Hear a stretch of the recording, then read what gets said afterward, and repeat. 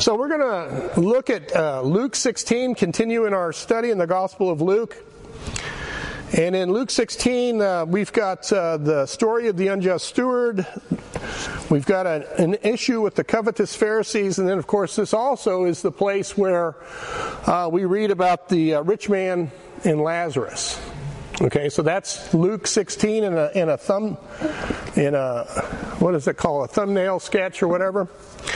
And as we look at this Luke 16, well, let me pray first so I can get my thoughts collected and settled down and ask God's blessing, because definitely if it weren't for the Lord blessing His Word, then anything I have to say would be of absolutely no value. So Holy Father in heaven, we come to you, Lord, and first of all, we're just so very grateful that in our hands you have preserved for us your holy Word, and we can read about our Savior Jesus, and we can read what He said to these folks so long ago, and these words that He spoke to these folks is just as applicable for us today, Lord, and just as powerful, Father. And Lord, we just so much appreciate that you did preserve your Word for us, and that we can go to your Word and just read what it is that you would want us to know. We're also thankful, Lord, that we're in a church that believes in this book, and that, Father, aspires to preach this book faithfully. And Father, I thank you for these people who come to hear the teaching of your Word. I love them, Father. I pray that you would put your blessing upon their households, Lord, that they would prosper in the things that they are taught. They would prosper in those things that you have preserved for us. And we thank you and we praise you in Christ's name. Amen. So what we have here in Luke chapter 16 is actually a continuation of the discourse that Jesus started all the way back in Luke chapter 15 when he was addressing the Pharisees in regards to the publicans and the sinners that were gathering around Jesus, and they wanted to hear what Jesus had to say. And of course the Pharisees criticized Jesus and thought that was beneath him, or for whatever reason they just didn't like the fact that Jesus was associating with these publicans and sinners. And so he's getting ready and he's continuing on this discourse. And of course the Pharisees are still there. They're still right there, as like we read here in Luke chapter 16. It says here, and he said also unto his disciples. So that means, even though that's a continuation of the discussion, right? He's now addressing his disciples more so than the Pharisees, okay?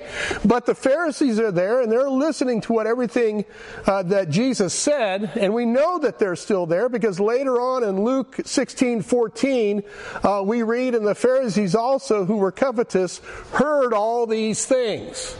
So whatever Jesus was saying to his disciples, the Pharisees were right there, and they were listening to what Jesus had to say. And Luke 15 and Luke 16 are all one discussion, one conversation.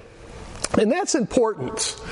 That's important to keep that in mind, because it all fits. It all fits together. So that's important to keep in mind. So let's take a look at this first part about the unjust steward, which goes from verse 1 to verse 12. And it says here in Luke 16:1, and he said also unto his disciples, there was a certain rich man which had a steward, and the same was accused unto him that he had wasted his goods. And he called him and said unto him, how is it that I hear this of thee? Give an account of thy stewardship, for thou mayest be no longer steward. Then the steward said within himself, what shall I do? For my Lord taketh away from me the stewardship. I cannot dig. To beg I am ashamed. I am resolved what to do, that when I am put out of the stewardship, they may receive me into their houses. So he called every one of his Lord's debtors unto him, and said unto the first, how much owest thou unto my Lord? And he said, 100 measures of oil. And he said unto him, take thy bill, and sit down quickly, and write 50. Then said he to another, and how much owest thou? And he said, 100 measures of wheat. And he said unto him, take thy bill, and write 80. And the Lord commended the unjust steward because he had done wisely, for the children of this world are in their generation wiser than the children of light. Now, that's the story.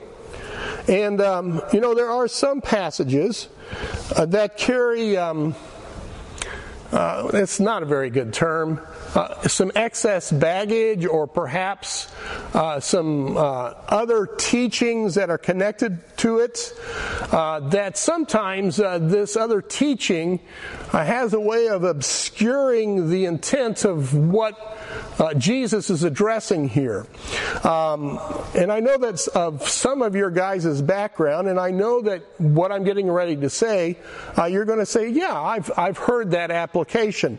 I've heard this passage taught in such a way that it defines what a dispensation is, or rather the stewardship of a dispensation.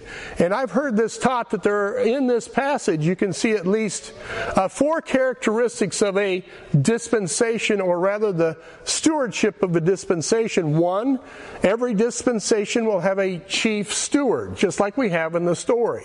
So every dispensation will have a chief stewards. Like example, under the dispensation of the patriarchs, Abraham would be that chief steward. Also, number 2, every steward is giving a specific responsibility, something to be accomplished within that dispensation. Okay, the same thing with this dispensation of the church. What is it that we are to accomplish in this dispensation? We are to go, therefore, and teach and make disciples of the Lord Jesus Christ, right? That's what the responsibility of this dispensation is. In every dispensation, there will occur a failure in that dispensation. So every dispensation, there occurs a failure on the part of the responsibility or the task. And then also in every dispensation, God will judge this failure and remove the stewardship as He introduces another dispensation. In 1 Peter 4:17, it says, "For the time has come that judgment must begin at the house of God. And if it first begin at us, what shall the end be of them that obey not the gospel of God? And if the righteous scarcely be saved, where shall the ungodly and the sinner appear? Wherefore let them that suffer according to the will of God commit the keeping of their souls to Him in well-doing, as unto a faithful Creator." So, many look at the rapture of the church as an escape from the wrath of God, the escape from judgment that God's going to pour out upon this earth in tribulation period. But what actually the rapture is, it's a judgment on the church in their failure as far as their responsibility in the dispensation. Because what immediately happens after the rapture is the judgment seat of Christ. And all the Christians from the apostles and Paul up to our current time will all stand before who? We'll all stand before the judgment seat of Jesus Christ to give an account of what we did with our stewardship, that responsibility that God has given to us in this dispensation.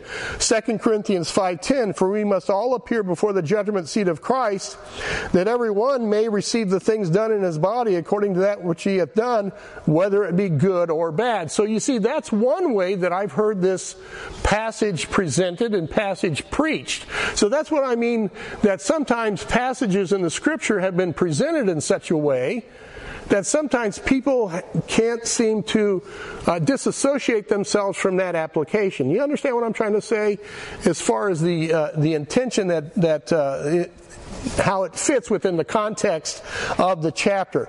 Now, I completely concur that this is a good outline if you want to teach about that kind of a dispensational application. I think that's a good application.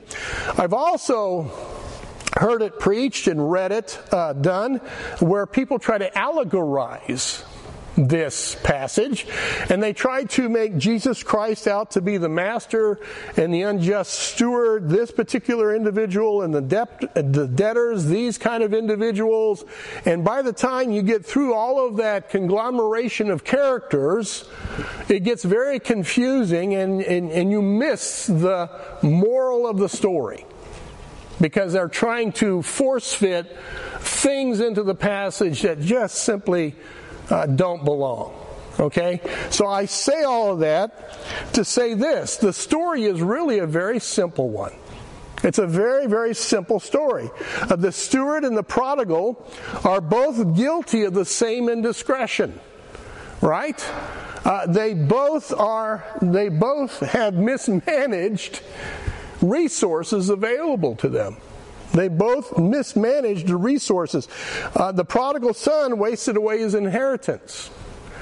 Right? This unjust steward, he what? He mismanaged his master's estate or property.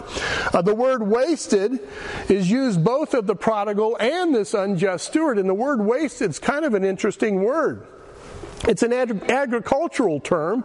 It describes the old-fashioned winnowing process, right?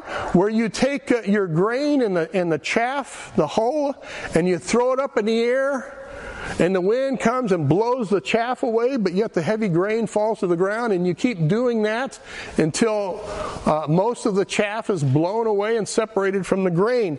Well, that's what these guys kind of did. They were just irresponsible, so they took this wealth and they just kind of threw it up in the air and let the wind carry it away. That's the word that Jesus used. They both selfishly and unwisely mismanaged the wealth entrusted to them. They selfishly squandered it away, and just like the chaff in the wind, it proved useless. It just went away. So, with the prodigal, it says that he came to his right mind and returned to his father repentant, sorry for what he had done, sorry for the mess that he had made out of his life. But notice here with the unjust steward, he was ratted out, wasn't he? Somebody informed on him. Somebody informed on him to his master, and he was called onto the carpet to make an account of these charges of mismanagement. Now, I think it's interesting to me that the master in the parable, as of yet, really had no proof of any kind of illegal activity on the part of the steward. All he was going by was the hearsay of others. He was charged by others that he was mismanaging his master's estate. So he was going on the accusations of others, but he did take the man out of his position. He did take the man out of his position. The master also demanded to see the books. All right, show me the books. Let me see the books, and let's go over these books.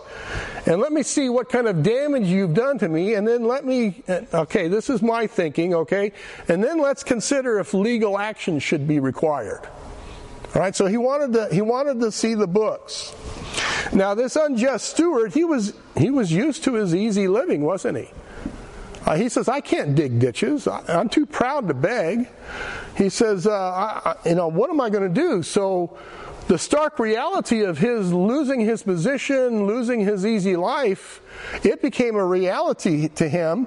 And so he says here, I'm resolved what to do. And being a wily man, he puts together a plan so that when he does actually lose his position, right, then he'll be accepted into the homes of his master's debtors.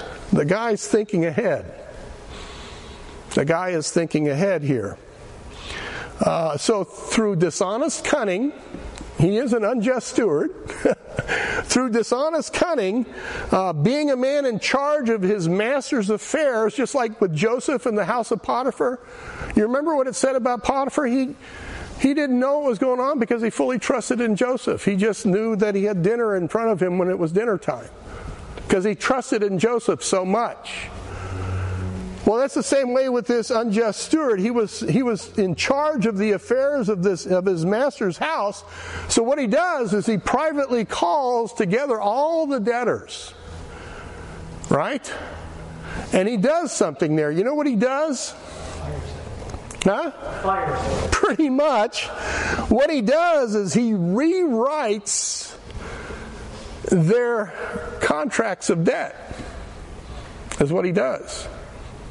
And so he starts reducing the debt of these men, and then he has them sign these contracts of debt at a reduced rate. At a reduced rate. Again, the master is informed what this man did, but again, he has no proof. So I'm thinking the original contracts kind of disappeared. And all he had to go on was the altered contracts. All right? All he had to go on was the altered contracts. So all the master could do, the man had lost his job, so all the master could do was acknowledge the cleverness of this unjust steward. He had to admire the wiliness of this man as he was thinking toward his future. He had to admit that, hey, that's pretty sharp. That's pretty sharp. Okay, now here's where the allegorizers get themselves into trouble, because if they connect Jesus to the master, what kind of light does that put Jesus in? Right? It puts Jesus in the kind of light that, one, he's an irresponsible master himself. He doesn't watch after the state of his own flocks. Two, it also shows that he condones this dishonest behavior, doesn't it? Now, does Jesus condone dishonest behavior? No, he does not. He himself calls this man in his story an unjust steward, and the word unjust means unrighteous in heart and in life. So this guy was a rascal. There's no denying it, he was a rascal. So what is the reason for this story? Well, the reason or the moral of the story is seen in the following verses. This is the point that Jesus is making in bringing the story up. Now, again, remember, who is he talking to? Disciples. Right? Now, think on that for a minute. His disciples. Who's in this group of disciples? And who else is there listening? The Pharisees. All right? Luke 16:8. And the Lord commended the unjust steward because he had done wisely. For the children of this world are in their generation wiser than the children of light. And I say unto you, make to yourselves friends of the mammon of unrighteousness, that when ye fail they may receive you into everlasting habitations. Now Jesus is making a comparison here between the children of the world and the children of light. Okay? Now the children of the world, those are the folks who govern their lives according to worldly principles. Right? They govern their lives according to worldly principles. They live their lives within this worldly system. They know how that system works, and they operate within that system. This would be the publicans who came to hear Jesus. And could it be that among the disciples of Jesus there were former publicans? Well, yeah, because Matthew was a publican, wasn't he? Yeah, so there would be publicans in among the groups that would be called the disciples of Jesus. The very people that the Pharisees found fault with Jesus and associating with. All right? So, these publicans are among these disciples of Jesus. And where these children of the world prove themselves wiser than the children of light, and again, the children of light are those who have the Word of God to enlighten them, such as the Pharisees. Now that's a stretch. When you think about that. These Pharisees have the Word of God to enlighten them, the children of light, but are they taking advantage of that light? Are they taking advantage of that light? And he's saying that these children of the world are wiser than the children that have the Word of God to enlighten them. And what he's saying is that these children of the world are wiser in the way they operate among themselves to achieve their ends. Quite frankly, those who are the children of light often behave themselves unwisely, imprudently, and undiplomatically toward others. I remember when I was a young believer in Christ, I was full of zeal, but very little wisdom. Right? I was like a bull in a china shop type of mentality. I remember coming upon a friend of mine witnessing to one of our co-workers on the job site. And instead of doing the wise thing and keeping my mouth shut, I barged right into the conversation. And long story short, I came across as a pulpit bully. Right? I was spouting off this and that and, all this. Well, later, and rightly so, my friend chastised me. And he said, you were absolutely wrong in your attitude and your approach and everything in that situation. And he said, and because of your demeanor, because of your brash behavior, you essentially shut down our co-worker's heart, and now they don't want anything to do with hearing about the gospel or religion or anything. I wasn't behaving very wisely, right? And so I learned a very important lesson that day. I learned a very important lesson that way. The Pharisees who were overhearing what Jesus was teaching his disciples were just like that. Instead of attracting these publicans and sinners back into the light, by their behavior, by their judgmental attitude, by their demeanor, they were driving them away. They weren't being very wise. They weren't being very prudent in their dealings with folks who needed to be exposed to the light. Sometimes Christians can come across with such a demeanor of self-righteous intolerance that even other believers don't want anything to do with them. That's not acting very wisely, prudently. He says here, make to yourselves friends of the mammon of unrighteousness. That just kind of goes against the grain for some of us. Because some of God's people are such isolationists in their hearts that they don't want anything to do with the lost. They don't want anything to do with the lost. They don't want to make friends with the lost. Paul wrote in 1 Corinthians 5:9, he says, I wrote unto you in an epistle not to company with fornicators. Yet not altogether with fornicators of this world, or with the covetous, or extortioners, or with idolaters, for then must ye needs go out of the world.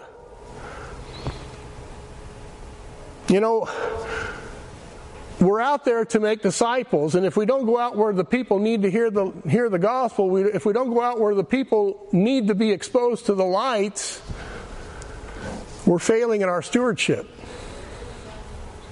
We're failing in our stewardship. Some people, they try to live their lives where they're totally isolated from the very people they need to reach. One of our supported missionaries approaches his field in making friends in order to win friends for Jesus. That's how he approaches his mission field. It's okay to have friends with the lost. We should be making friends with the lost. But make sure your friends don't influence you to become like the world. You're to influence them to come to Christ. But unfortunately, what happens with some Christians is they get so caught up in their worldly friends that they end up adopting the same kind of attitude that their worldly friends do. If that's what's going on, then you need to reevaluate your friendships. Also remember that Jesus is directing this instruction to his disciples. This would include the publicans that are in the group. Those men who were hired by Rome to collect taxes of their countrymen.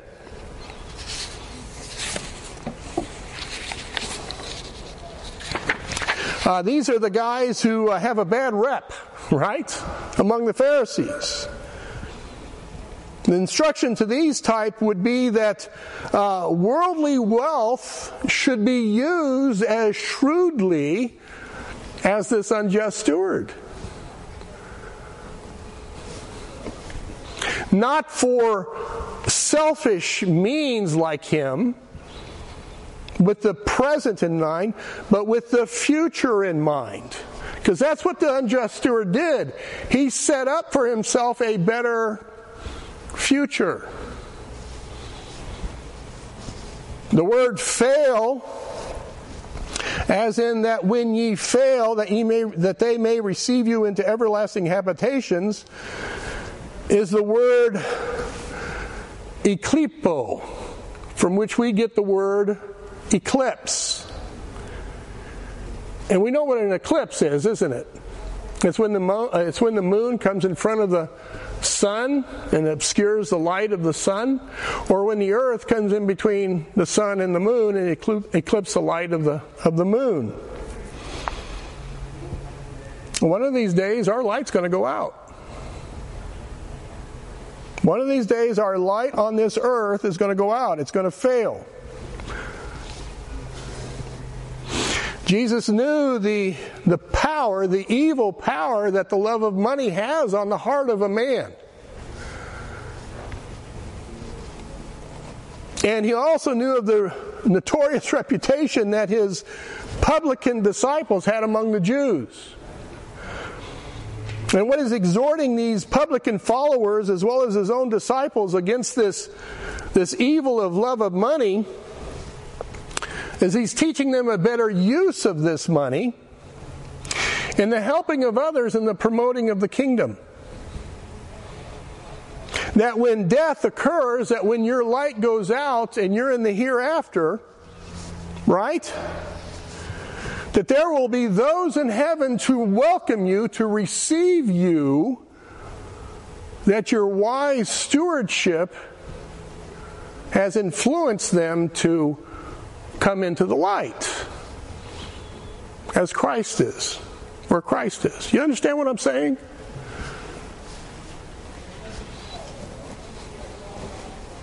There's an old Jewish proverb that says, the rich help the poor in this world and the poor help the rich in the world to come. So as we are wise stewards in this world, influencing those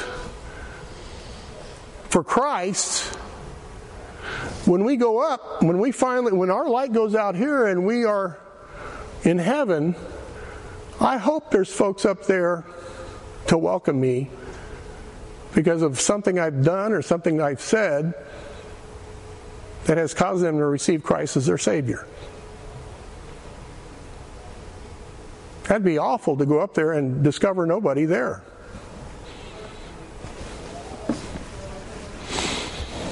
An old-time preacher taught, this was one of those old country folk preachers. I love hearing those guys preach. He was teaching about the foolish man who built the bigger barns. Remember him? This is what he said. He said, the hands of the poor, the houses of the widows, and the mouths of the fatherless are the barns that last forever. I thought that was pretty good. That was pretty good. Now, you can't buy your way into heaven. Okay, you can't buy your way into heaven. But the right use of what you have for the glory of God and for the gospel's sake, you definitely lay up treasures in heaven. Definitely lay up treasures in heaven. He goes on in Luke 16:10, he that is faithful in that which is least is faithful also in much, and he that is just in the least is unjust also in much. If therefore ye have not been faithful in the unrighteous mammon, who will commit to your trust the true riches? And if ye have not been faithful in that which is another man's, who shall give you that which is your own? No servant can serve two masters, for either he will hate the one and love the other, or else he will hold to the one and despise the other. You cannot serve God and mammon. The principle is simple, but it's also profound. Our earthly wealth is given to us as a trust, right? We're stewards of that which God has provided. King David had this right. Turn to 1 Chronicles chapter 29. King David had this right. The people were giving toward a building fund, if you will, for the temple, because David desired to build a temple for the Lord. You know, a place to put the Ark of the Covenant in and everything. And so the people were giving gladly to this building project. And so David, seeing the generosity of the people, broke out in praise. And so we have his praise recorded for us here in 1 Chronicles chapter 29, and look at, starting here in verse 9, it says, Then the people rejoiced, for that they offered willingly, because with perfect heart they offered willingly to the Lord. And David the king also rejoiced with great joy. Wherefore David blessed the Lord before all the congregation. And David said, Blessed be thou, Lord God of Israel, our Father, forever and ever. Thine, O Lord, is the greatness and the power and the glory and the victory and the majesty. For all that is in the heaven and in the earth is thine. Thine is the kingdom, O Lord, and thou art exalted as head above all. Both riches and honor come of thee, and thou reignest over all, and in thine hand is power and might, and in thy hand it is to make great and to give strength unto all. Now therefore, our God, we thank thee, and praise thy glorious name. But who am I, and what is my people, that we should be able to offer so willingly after this sort? For all things come of thee, and of thine own have we given thee. He understands where it all comes from. He understands that God is the source of everything that we have in this life. And so he willingly acknowledges that. He willingly acknowledges that. And we would do well to do the same thing. Paul says in 1 Corinthians 4:1, Let a man so account of us as of the ministers of Christ and stewards of the mysteries of God. Moreover, it is required in stewards that a man be faithful. Are we faithful in that which God has provided us? That which has been entrusted to us. Are we faithful with that? You know, I believe we're allowed to possess it only as we use it prayerfully and properly in the service of God. God has given this to us for a reason. And it's for the propagation of the gospel, and it's for the winning of the souls of men. Now, I'm not saying that we don't use the wealth, of course, to purchase a home and buy groceries and stuff. But really, what is the issue that we're talking about? It's the issue of the heart, isn't it? It's the heart attitude that we're talking about.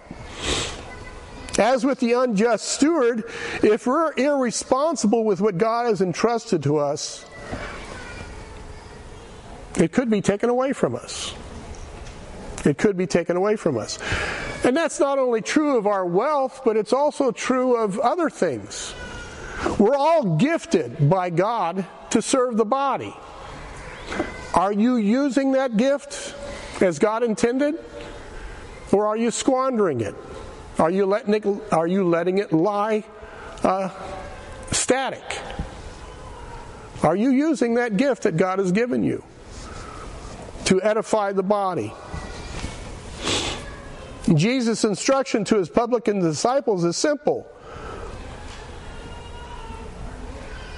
One can either be a slave to money, or one can be a servant of God, but you can't be both. That's the simple fact of the matter. You can't be both. So again, Jesus puts on the line for those who were following him as disciples, they had to make a choice. Is your pursuit in life going to be the pursuit of personal wealth? Is that going to be your whole motive in life? You know, we watch a program on television. I can't remember the name of the program, but it's a bunch of guys up in the Yukon trying to dig gold out of the ground. And I mean, my goodness, they've got all of this equipment and they're ripping out the sides of mountains, and they work for hours and hours and hours and hours and hours trying to sift this gold from this dirt. And at the end of this period of time, they end up with a small handful of gold dust. And yeah, that small handful of gold dust may be worth $80,000, $100,000. But I'm sitting here and I'm watching this and I'm thinking to myself, all of that effort for a handful of stuff that they're going to spend up the next time one of those bulldozers break down.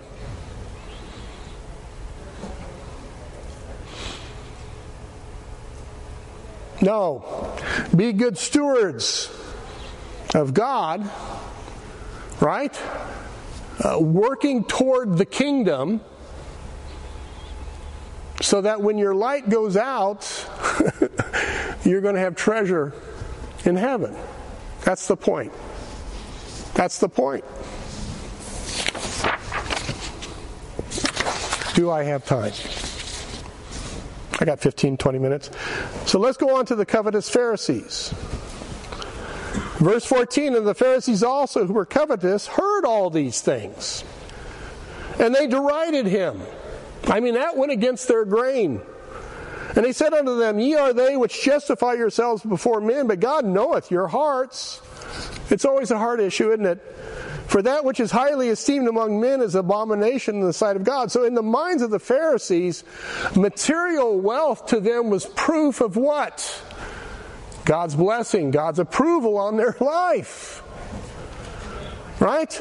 These self-righteous men were convinced that they had God's approval because they had a little bit of coin in their pockets. They believed they were righteous because, or they believed that God blessed them because they were righteous. You know, this is not any different than the message that the prosperity gospel preachers preach. Men like Kenneth Copeland and all these other guys, they preach the same message. They preach that God enriches the righteous, and that poverty, if you're poor, that's a symptom that you're not righteous. Now, is that true?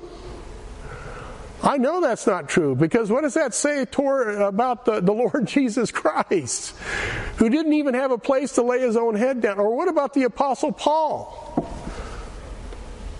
He was poor. Does that make him unrighteous?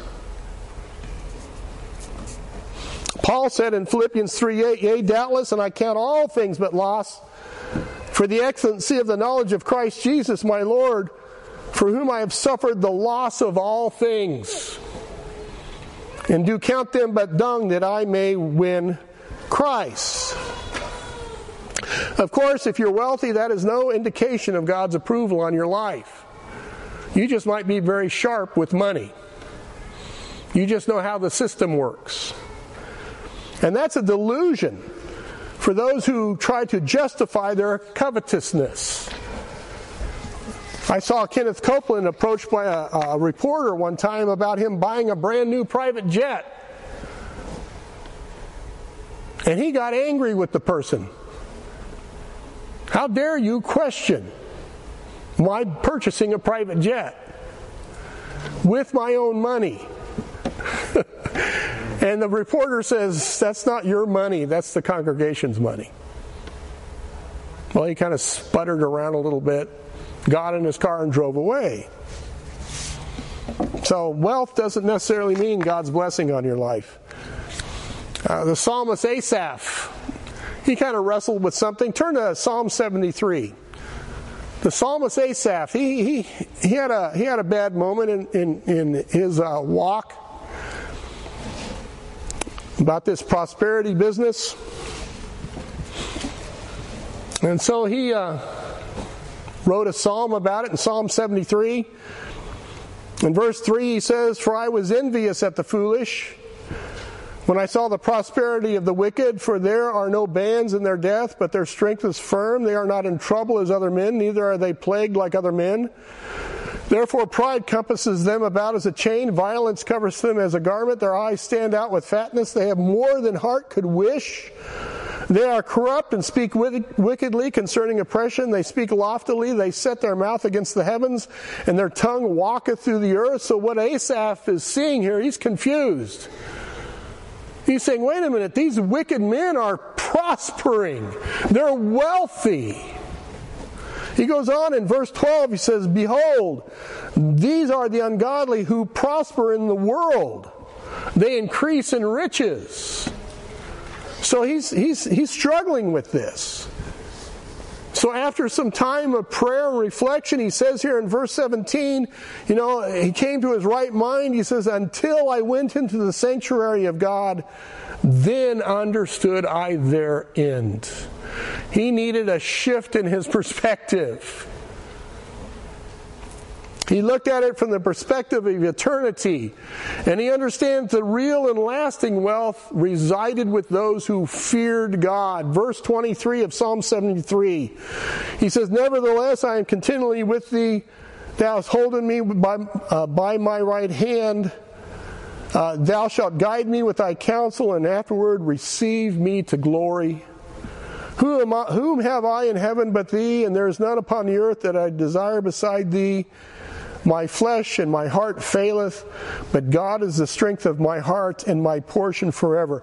I point this out because prosperity is not necessarily a sign of God's blessing on a person's life. We see right here that the wicked even prosper.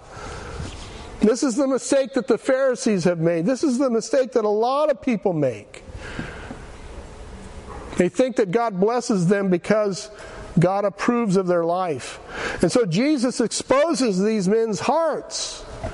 And though they may believe that they were just in the eyes of God, he was saying, no, that is not true. That is not true.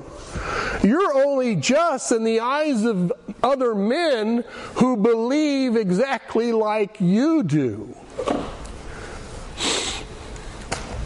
That's a watch out, guys. It's easy to think you're something when you hang around with people who also think you're something. All right? What these men valued, God despised, and transversely, what God valued, these men despised. In verse 16, he says, "The law and the prophets were until John. Since that time, the kingdom of God is preached, and every man presses into it. From Moses to John the Baptist, the promise of the Messiah has been preached by the prophets." It resonates throughout all the Old Testament, that the Messiah would come and establish a kingdom of righteousness, sitting upon the throne of David. And yet the Messiah had arrived. The Messiah was right there with them. And yet these envious, covetous men, did they receive him? No, they opposed him. They hated him. In fact, they sought after his death. So God, who honors the Son, these Pharisees derided him.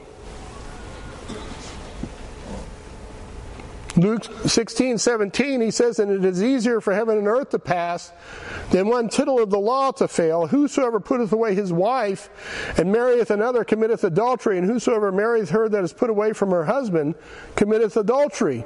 In this verse, Jesus is pointing out another matter with these Pharisees, is that they hold no value to God's word. Instead of coveting the truth, they covet a lie. They covet their own truth. Does God esteem His word? You know He does. Psalms 138:2 says, "I will worship toward thy holy temple and praise thy name for thy loving kindness and for thy truth. Thou hast magnified thy word above all thy name." You know that God esteems His word. You know God esteems His word. But yet these covetous men, they did not esteem God's word. And by their covetousness, they violated God's word. Now, how did they violate God's word? In this matter of committing adultery. If a man coveted another man's wife or another woman, what they did is they took God's clear commandments and they manipulated it and they fixed it to where they could write a bill of divorcement so they could divorce their wife. Deuteronomy 24:1 says, "When a man had taken a wife and married her, and it come to pass that she find no favor in his eyes because he hath found some uncleanness in her, then let him write her a bill of divorcement and give it into her hand and send her out of the house." Now that uncleanness has nothing to do with what these guys apply to it. In their bylaws, a man could divorce his wife if she spoiled his dinner. If she spoiled his dinner, then that would have been grounds for divorce, according to their bylaws. According to their bylaws. They were covetous. They were covetous. So they fixed it where they could use God's word to fulfill their own covetousness. This attitude is no different than today, as far as marriage is concerned. What is it, the term irreconcilable differences? You know, we've grown apart. I need time to discover who I am. I'm tired of being married, so let's get a divorce.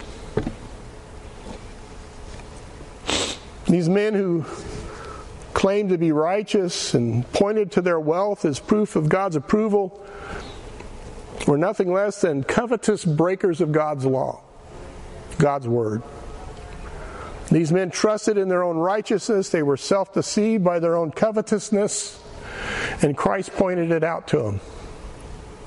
Christ's words to these men was that those who catered to a covetous heart and flouted God's word to fulfill that desire of the covetous heart had no part in the kingdom. And that sets up the next story of the rich man and Lazarus. So you can see how all of this fits together as a unit.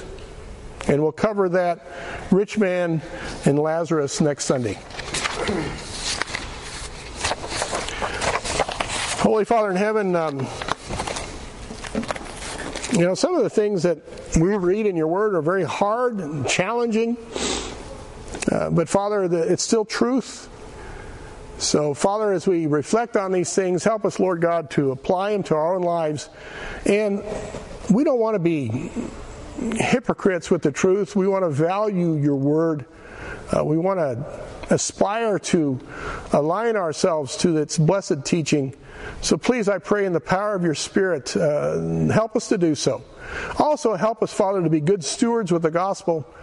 I know there are folks in this class that go to the prisoners in the prisons, that reach out to their neighbors in the neighborhood, that speak to their co-workers on their job sites. And I pray, Father, that you would bless the efforts of those who are wanting to be good stewards with the good news of Jesus Christ as they share that good news with others. I pray, Lord, you would bless their efforts, and that, Father, that they would see a good return on their investment. And I pray these things in Christ's name. Amen.